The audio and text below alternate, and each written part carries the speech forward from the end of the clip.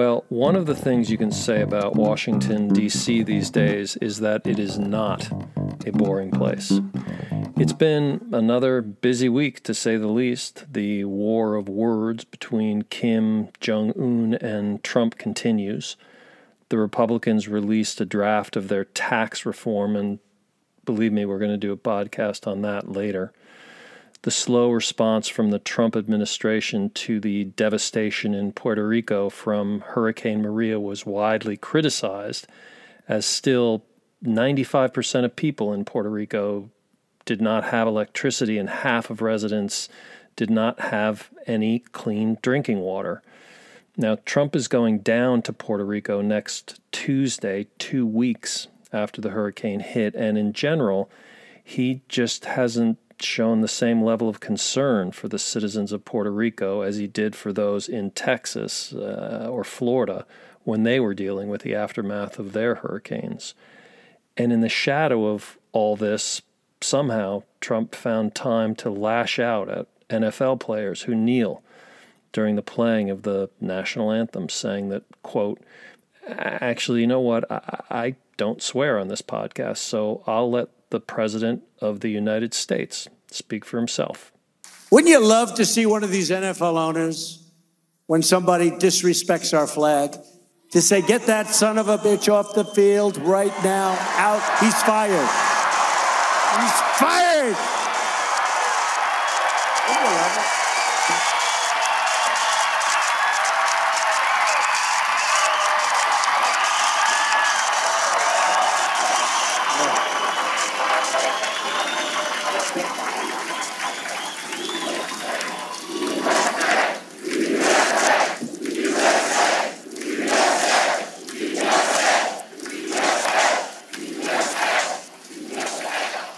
The fallout from Trump's words was immediate. He was charged not only with racism toward NFL players, but he ignored the fact that the First Amendment of the Constitution of the United States guarantees the right to free speech and to peacefully protest.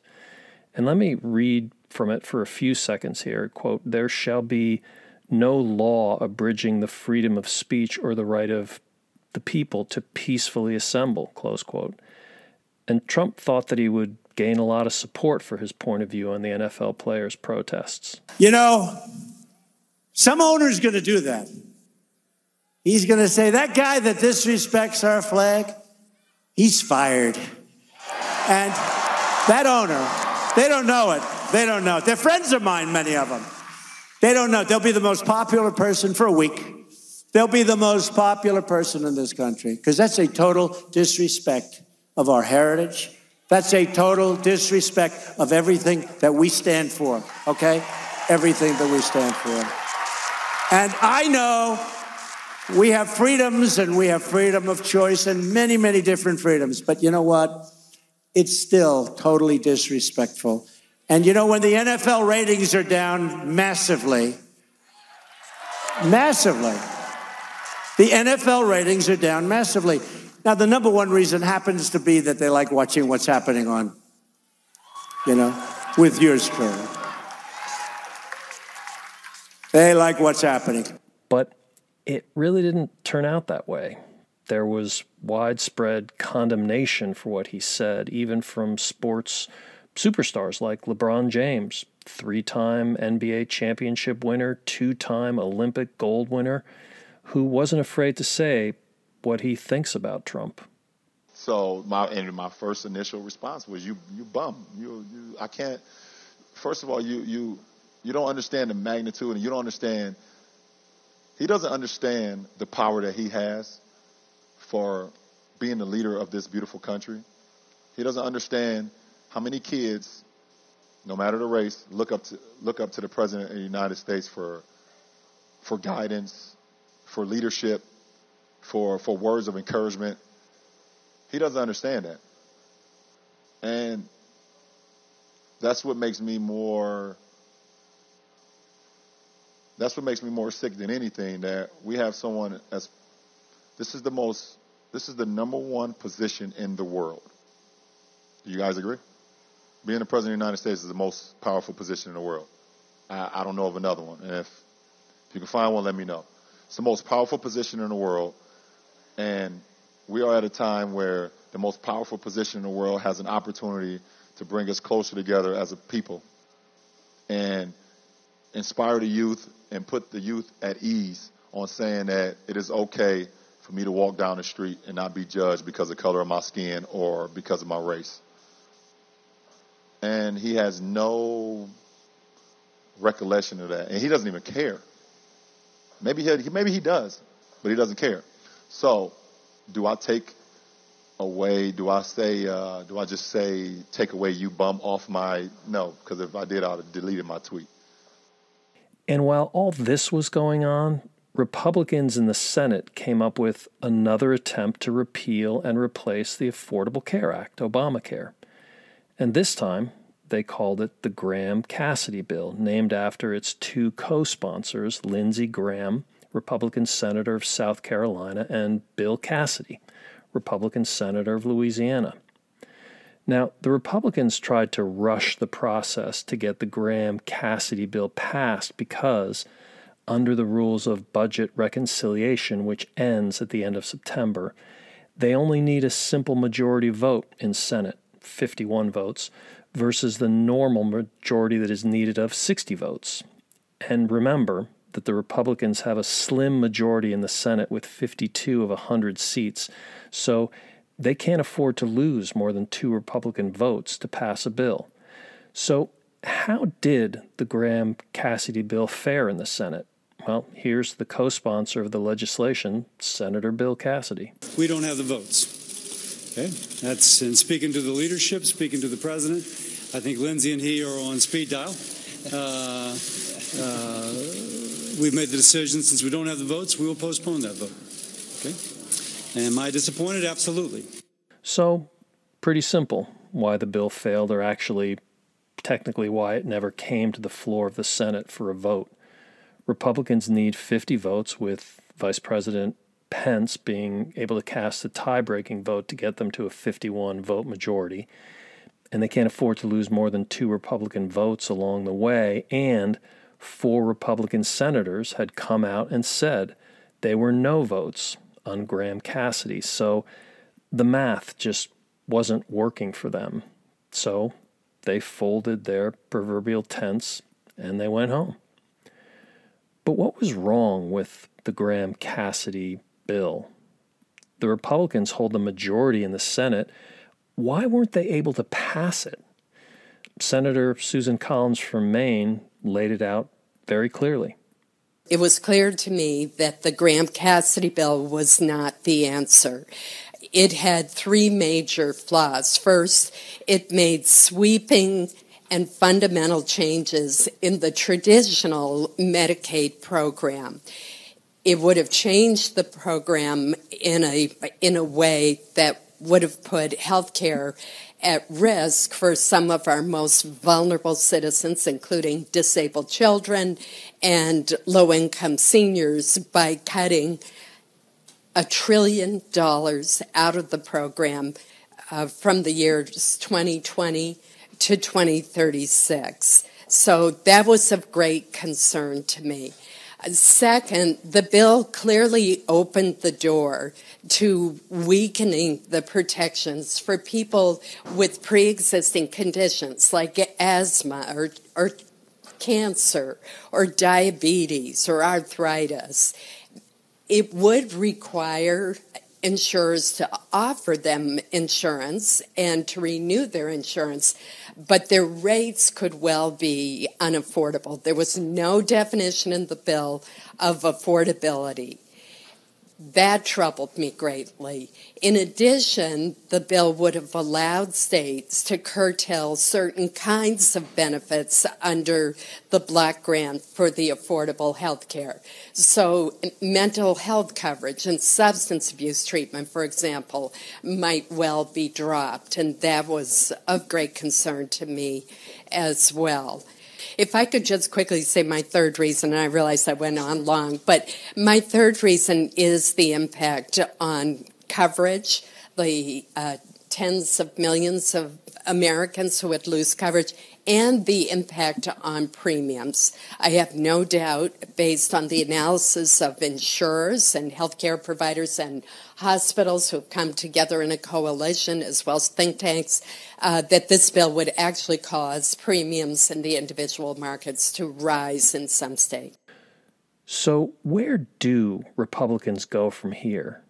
In a bit of a face-saving mode, Lindsey Graham promised that his bill will live to fight another day. Where we're at, we're on path to pass Graham, Cassidy, Heller, Johnson. It's not if, it's only a matter of when. I've talked to my colleagues. Everybody's very enthusiastic about the idea of taking money and power out of Washington, returning it to their states to give their constituents more say about their health care.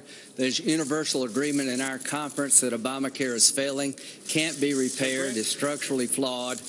But realistically, is that really going to happen?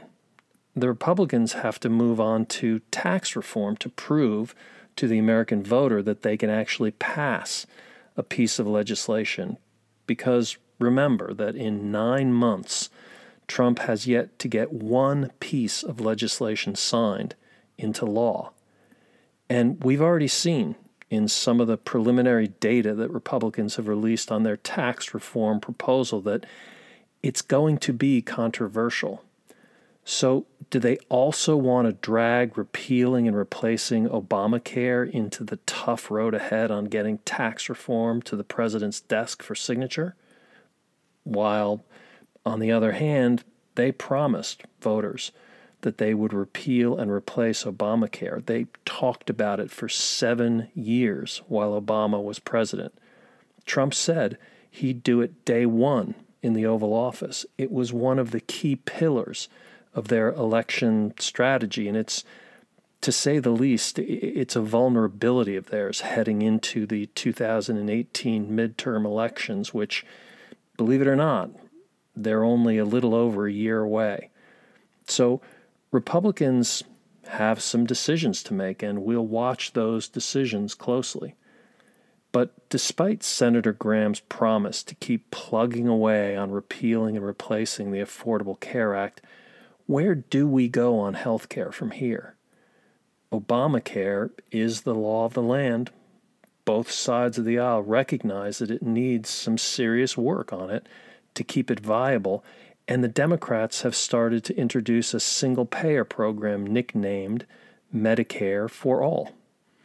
It has 16 co-sponsors, so whether or not it makes its way through the legislative process has yet to be determined, but it still begins a serious conversation about the structure of healthcare in the United States. In our last podcast, we began a series to look at single-payer healthcare in other industrialized nations around the world. Why is it that the United States is the only major country on earth without healthcare for all its citizens? Can we learn something from other countries on how they structure their healthcare systems to serve the medical needs of their citizens? Do the systems work? Do they not work? And how do they compare to the U.S.? We started the conversation in the last podcast by looking at England and their National Health Service. And a few things stood out in that conversation about the English healthcare system.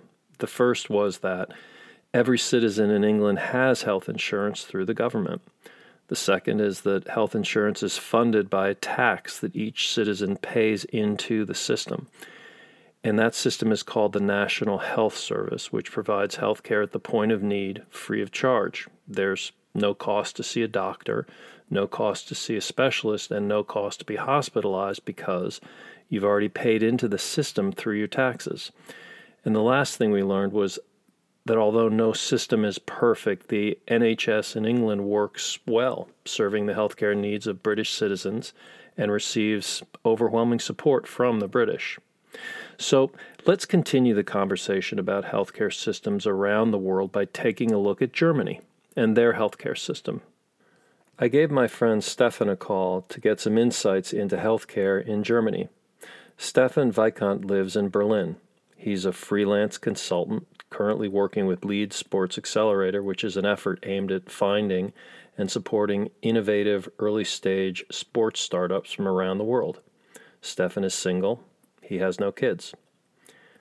Before we start our conversation with Stefan, let's take a quick look at the German healthcare system.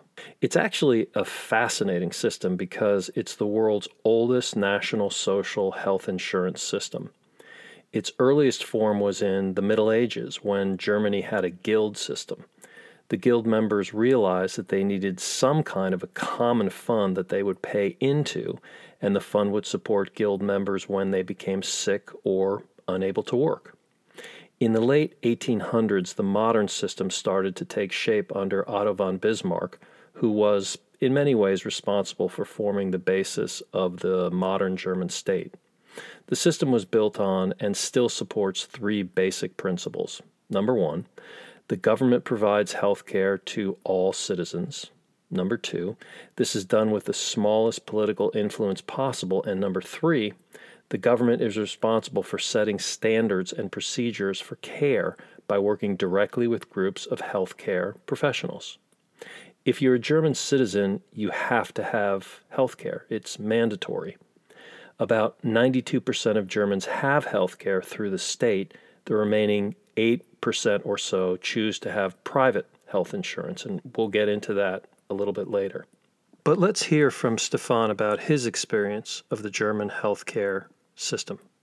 Yeah, I live in Berlin. I moved here 3 years ago, and I'm actually from Bavaria in the north of Bavaria. So just I guess right in the middle of Germany. I'm from Würzburg, and I moved there, as I said, 3 years ago. We continued by talking about the basics of the German healthcare system, the structure, how it's set up, and what it's like to use the system as a German citizen. My understanding is the German healthcare system is if you're a German citizen or you work in Germany, it is compulsory that you have health insurance. Is that right? Yeah, it's a mandatory. You have to do it. It's you have no choice. You can. There are two possibilities, and most of the people here in Germany also they don't change their health insurance very much, and you have to have one. It's not the law does not allow any citizen of Germany to have no health insurance. Okay. So as a German citizen, you have to have health insurance, and that health insurance is paid for into what's called, I don't know if I have the right terminology here, but into a sickness fund. Is that what it's called? Yeah, you can call it so. Each citizen has to pay an amount, and it's now, I guess, 15% plus 1%, maybe we'll talk about it later, of the total income per month. So if you got 2,000 per month, you have to pay 15% to this kind of health insurance. Okay. And then that health insurance, then you pay into this pool, and it's a sliding scale, right? Based on your income. Does that 15%? Yep. Okay. So if you make more money, you have to pay more than 15%? That's right. And so then as a German citizen, you pay a certain percent of your income into this sickness fund, this government sickness fund. And then if you have to go to the doctor or a specialist or the hospital or whatever, that's paid for entirely? How does that work? Yeah, it's paid for entirely. So if you feel sick, you go to a doctor. Most often it's your personal doctor you know a long time. And if you have to go to a specialist, it's also paid for. But you have to go first to your doctor you know, and then he hands you to the specialist. Okay. And then, so in the United States, that's called a primary care physician. You go to your primary care physician and you get taken care of what you need to get taken care of. And if they can't take care of it, or if there's something that a specialist needs to see, they give you a referral to a specialist. Yeah. Does it work the same in Germany? Yeah, it's pretty the same. I would say it's quite similar. Okay. And then when you go see your what is the primary care physician called? What's the name of that in German? In German, it's what is it called? Hausarzt. So it's the doctor of your house, Hausarzt. It's it's the first person you go to when you are sick. Okay. In each cut. Uh-huh. And if you, let's say it's a routine thing, you have something going on that's not serious. How do you call and make an appointment? How long does it take to get an appointment? How does that sort of work? So normally, if you have the governmental health insurance, you call them and you say, "Hey, Dr. Thomas, my feet are hurting. Can I come by?" And he says, "Yeah, come by. If it's something urgent, come by now. If it's something, you have a long time ago." He says, "Yeah, it would be perfect on Monday next week." And then you go to your doctor and you have to wait. It depends. I made the experience that you have to wait 1 hour to 2 hours. Mondays are the worst because of the weekend. I don't know why it is exactly. But that's a normal time. We have to wait 1 hour to get to see your doctor. To see your doctor. So it doesn't take it doesn't, under sort of normal circumstances, it doesn't sound like it takes that long to get an appointment. It is okay. In bigger cities like Berlin, it's a little bit harder to find a doctor who can solve some urgent problems. But normally, it's no problem actually. Okay, and then if you then go to the doctor and there's something that you need a specialist for, as you said, something wrong with your feet or something like that, they give you a referral to a specialist, yes? Yeah, and they give me a referral to the specialist, and then if my feet has to get a special thing like X-rays or something like that, then the house doctor can do it, and so he gave me a referral. Okay, and how long does it usually take I don't know if you have personal experience or family experience to get an appointment with a specialist. Is that a long wait or a short wait? I guess you have to wait a little longer. It also depends on the urgency, but I guess my girlfriend can tell you a lot more. She needs a special treatment for her shoulder, and it takes sometimes 2 weeks to get a appointment to the specialist, to go to the specialist, and sometimes 4 weeks. It takes a while. But if it's more urgent, like let's say you had a cardiac condition or something like that, would it be pretty quick to get a specialist appointment? Yeah, that's pretty quick actually, and that's a good thing. But most often the specialist is in a big hospital, so they're used to have a lot of people in a short time. Specialists with smaller places are harder to get. So most often you will send directly to the hospital if it's urgent. Okay. And when you go see your primary care physician or a specialist, do you have to pay anything for those appointments? It depends. If you the normal way is no, you have not to. If you go to a dentist, you have to pay for, let's say, you have a professional tooth cleaning. And if you are on a private insurance, you always have to pay stuff, and the payment will you will be paid afterwards. I guess it's a month. But if you are on the governmental way, you have to pay nothing. Okay. And then if you're for the government health insurance, if then you need to be hospitalized for a particular reason, either for an illness or you've been in an accident or whatever the case may be, when you go in the hospital, how does that work? Do you have to pay? are the costs covered? How does that work?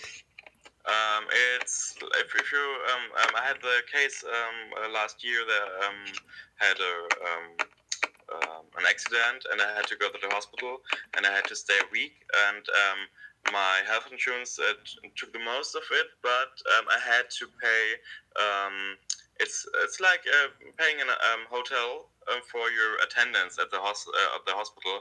I guess it was round about for 1 week $150 for food, for the bed, and for the cleaning and stuff like that. So that it's a small percentage, and it depends how long you stay. So in your experience, your week-long stay in the hospital cost you personally about $150. Yeah, roundabout. Okay. That's true. Okay. So the basics of the German healthcare system, according to Stefan, are that all citizens have healthcare. It's paid for through taxes, which are based on your income. Regular doctor visits are free. Specialist visits are free. Hospital stays are free, although you have to pay essentially what amounts to a room and a board charge, which in Stefan's personal experience was about $150 for a week in the hospital. Wait times for doctors seem reasonable. They're based on the urgency of your need. You need a referral to see a specialist. And this sounds pretty much like many people's experience in the United States, with one big difference. In the U.S., you need health insurance to have the costs of medical care covered. In Germany, it's paid for through the government. But what about prescriptions in Germany? How do they work? How are they paid for? I asked Stefan. And how do let's say you go to the doctor and they have to prescribe some medicine. How do prescriptions work in Germany?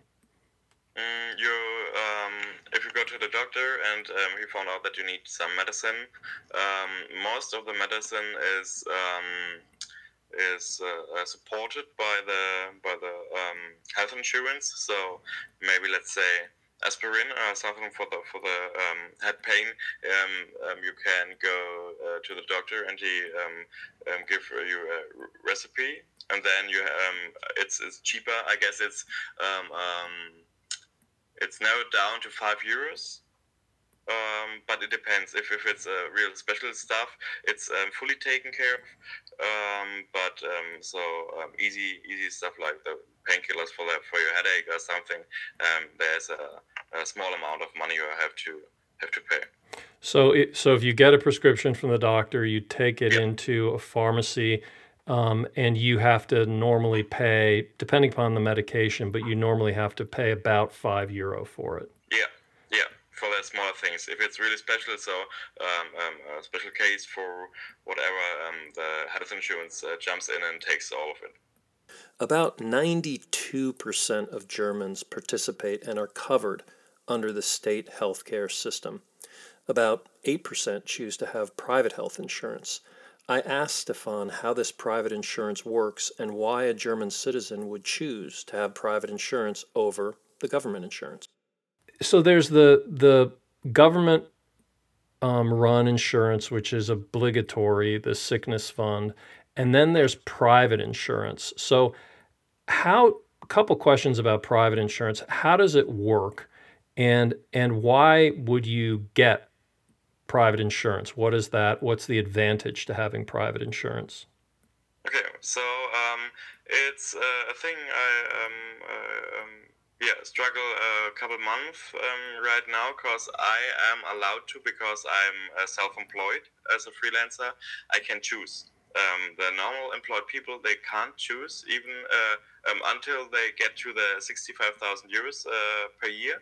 Then they can decide, but normally you can't. And private insurance works a little different, because I told you about the thing that in the governmental insurance, the amount of payment is calculated by your income. And the private insurance is working like that. It's calculated on your age. So if you're young, I'm 28, I have to pay, I guess, 280 to 300 per month. And if I'm grow older and I'm 50, I have to pay a lot more. So, because the risk is higher, you go more often to the doctor and stuff like that. So that's the way in private insurance. Right, that makes sense. But why would you even have private insurance if as a German citizen you're covered by the German healthcare system? Why would you choose to have private insurance? What's the advantage? That's the amount of money I own or I get now from my self-employed job. I had to pay, around 800 euros, and now I have to pay 280 euros. So it's a big difference if you calculate it. And the thing is, and that's I guess it is a bad thing actually that a person who is insured by private insurance, the time of waiting maybe is a lot shorter. So if you make an appointment with a doctor, you don't have to wait an hour. You can most often it's possible that you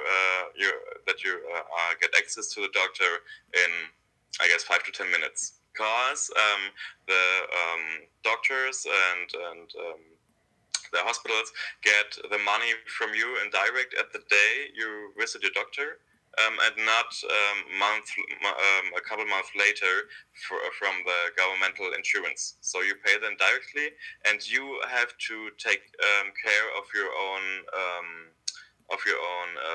invoices, and you send them to the private insurance, and then you get back your money. So Okay. That's the way. So the advantage to, if I understand you correctly, the advantage to private healthcare insurance is that it gets you to see a doctor faster. The wait times are not as long. That's possible, and you can choose. Most of the people in Germany like to choose the package what you get from your private insurance. You can get a lot of different kind of types of your insurance. You can adjust it on your personal needs. If you don't need a thing, it's cheaper. If you need a special thing, you can also do it. It's to make the best out of it, and the fact that you got a faster treatment. It's also if your son or your daughter has to go to the doctor, it's also faster then. So it is kind of more luxury, I guess, a little. So it gives you just better and quicker access to physicians and to care, I guess, is the sort of simplest way to say it. Yeah, I would say that's correct. Okay. So private health insurance in Germany works much like it does in the U.S. There are different providers, there are different plans to choose from, all with different rates. And there's the usual confusion associated with private health insurance and choosing and getting the plan that's right for you. It can be frustrating sometimes. What you pay is based not only on the plan you choose, but on demographic factors such as your age and your gender. Private health insurance can be less expensive in some cases than the government insurance. It gets you faster care because the doctors get paid for their services immediately versus having to wait for reimbursement from the government. You're eligible for private health insurance if you're self-employed or if you earn over 65,000 euro a year, which is about $77,000 US. So those are some of the basics of what the German healthcare system is and how it works. And I want to thank Stefan for taking the time to explain the system from a German citizen's point of view. But how does the German healthcare system compare to the U.S. system on a cost standpoint? In Germany, percentage of GDP spent on healthcare is 10.4%. In the U.S., it's 16%, although recent data suggests that it has risen closer to 18% in the United States. Healthcare spending per capita in Germany is $3,500. In the U.S., it's more than double that at $7,300. The annual healthcare spending growth rate in Germany is 1.7%. In the U.S., it's double that at 3.4%. Germans spend less on out-of-pocket expenses and on prescriptions, and yet health outcomes are about the same in both countries, and Germany has more doctors per 1,000 people at 3.5 versus 2.4 in the U.S. Now, as I said in the last podcast, the United States healthcare system has some of the best doctors, the best treatment facilities, the best research, and the best drug development in the world. But the truth is, it doesn't seem to produce better results on key measures than either England or Germany. And it's much less efficient because it's a for-profit system run by publicly held companies who have the fiduciary responsibility to their shareholders to maximize their profits. Now, of course, there's one huge factor that makes an apples-to-apples comparison between the U.S. and between Germany and England impossible. They're all very different countries.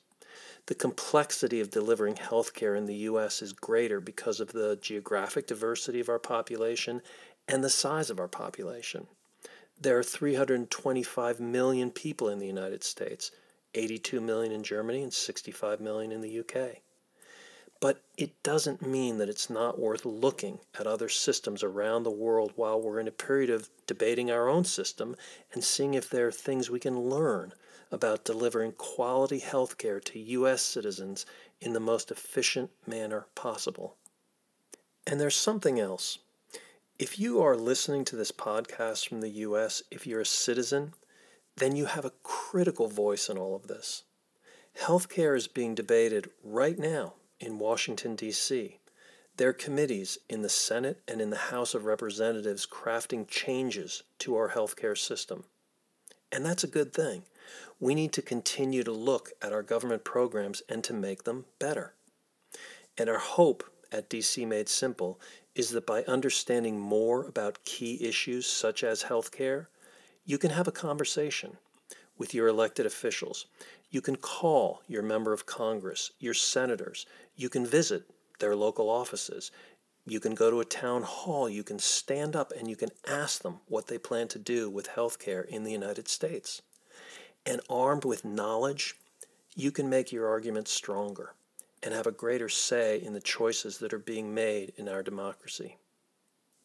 In next week's podcast, we'll head north and we'll visit Canada. Take a look at their healthcare system and see what we can find out. So thanks for listening, and talk soon.